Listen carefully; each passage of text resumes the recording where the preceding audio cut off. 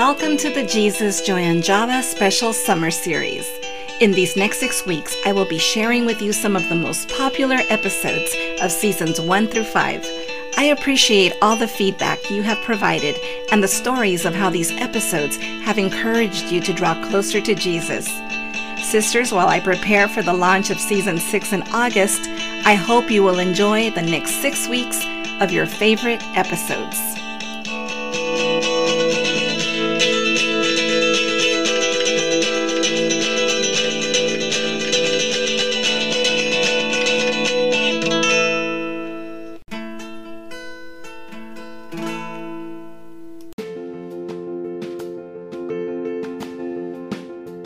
In this episode, we take an in-depth look at one of the most popular scriptures in the Bible, Jeremiah 29:11. We learn about the historical context of this scripture, and we also take a look at how we can apply it to our lives. So sit back, grab your cup of Java, and let's learn about Jeremiah 29:11.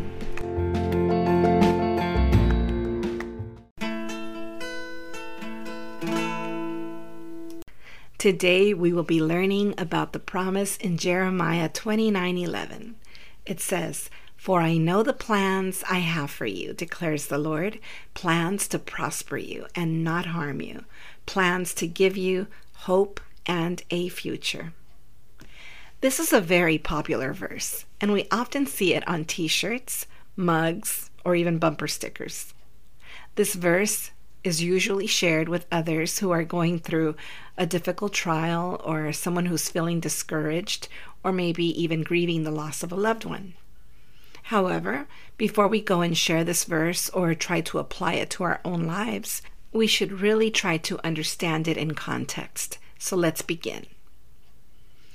Please note that most of the background that I'm going to be sharing about Jeremiah is taken from gotquestions.org and BibleStudyTools.com.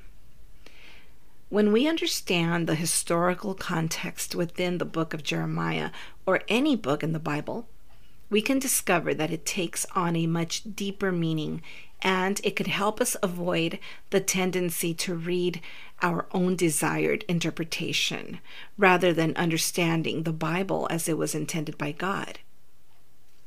Jeremiah 29:11 is a very popular verse that was spoken by a very unpopular prophet. Most of Jeremiah's words were speaking of judgment. The people of Israel were deeply involved in idol worship during that time, and God called them to repentance. We read in Jeremiah 30, verses 1 and 2, that God told Jeremiah to write every word he spoke to him. It says, "The word that came to Jeremiah from the Lord, saying, 'Thus speaks the Lord of Israel, write in a book for yourself all the words that I have spoken to you.'" So through Jeremiah, God spoke to the Israelites who were exiled from Jerusalem, saying, "I know the plans I have for you." They had already experienced a lot of hardship due to their idolatry and being under King Nebuchadnezzar's rule. Jeremiah 29:11 is a reminder to the exiles that God had not forsaken them, that they will be restored, and that God's plans for his chosen people were for good and not for disaster. It was to give them a future and a hope. So according to this background information, we can see that this verse applied to the Jews who were in exile in Babylon. But this very encouraging verse can be applied to several situations that we might be facing today. By saying, "I know the plans I have for you," God was reassuring the Jewish people that their faith in him would be rewarded. However, he never said that he would make everything easy for them. He was only encouraging them to have faith even through all of the hardship. Even though some things may seem horrible or troubling to us at times, we must have faith that God's plan for us is the best. So let's not forget that God is omniscient. He knows everything that will or will not happen to us. When God says, I know the plans I have for you, he means he knows what we do not know. God knows the big picture for all humanity, from the beginning of time until the end. He knows how to cultivate good things and new growth, even after decades of destruction and defiance. God knows the thoughts and the intention of his heart for us, which is always for restoration. It is his intention to bring us closer to him and closer to his original design for our sake and for his kingdom. It's important to know that the word plans in Hebrew is mehashabeth, and it means thoughts, intention, and purpose. Let's take a look at a few verses in the Bible where God tells us he has plans for our lives.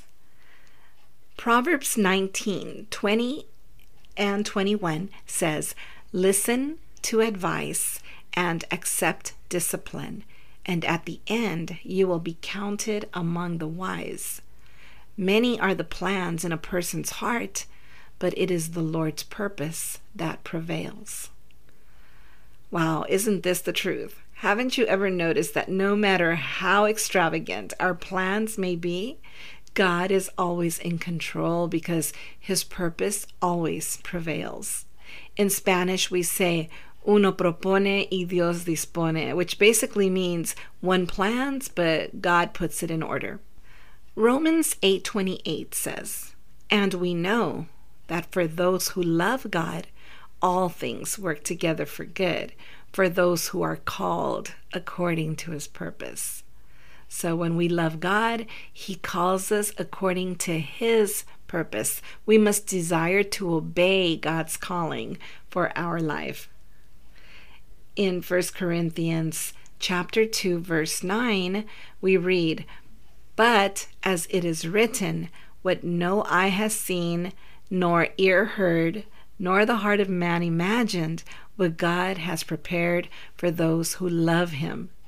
This verse is telling us that we can't even comprehend the amazing things that God has in store for us. We should always trust him to lead us down the right path. In Psalm 37:23, it says, "The steps of a man are established by the Lord when he delights in his way." So put simply, when we walk with God, our lives will be full of joy and we will have thoughts of peace.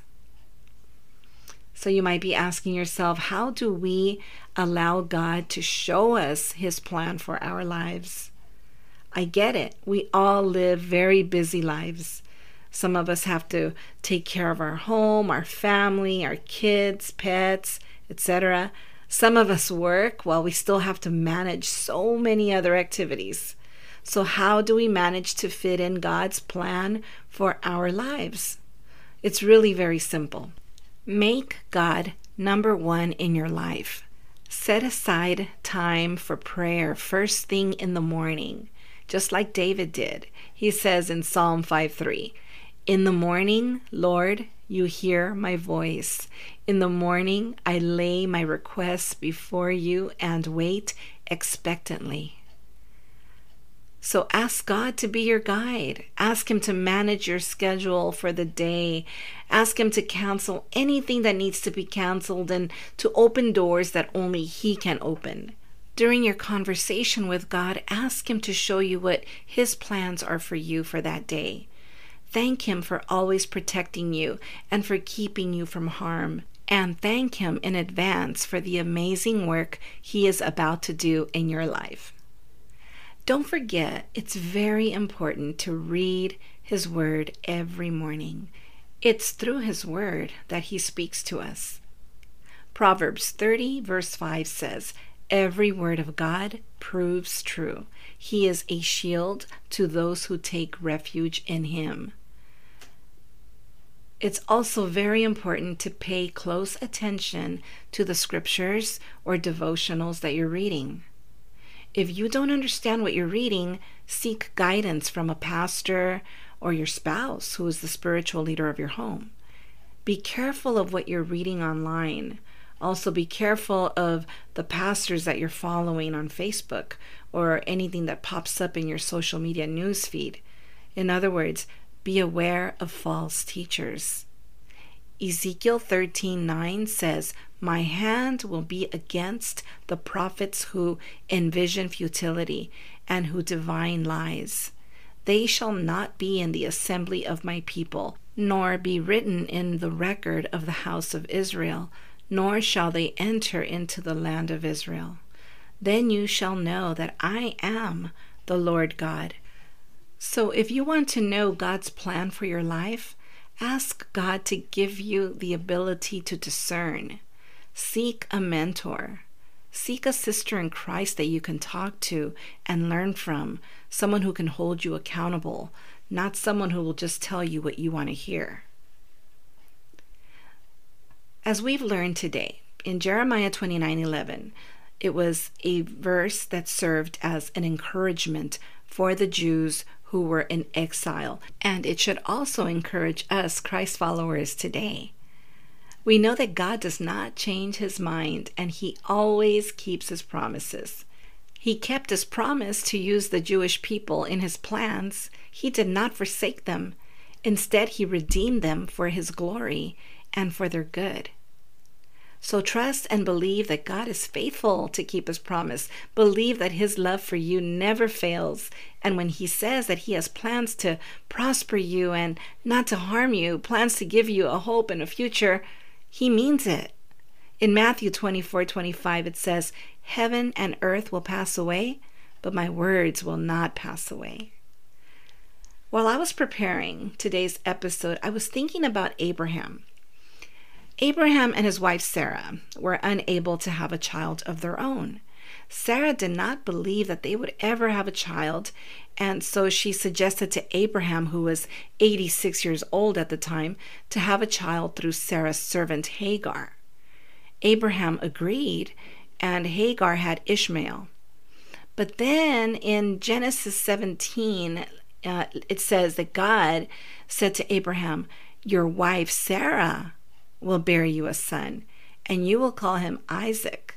I will establish my covenant with him as an everlasting covenant for his descendants after him." Abraham was 99 years old when God made this promise to him. So Abraham trusted in God's plan because he knew that with God anything was possible, just as we read in Matthew 19:26.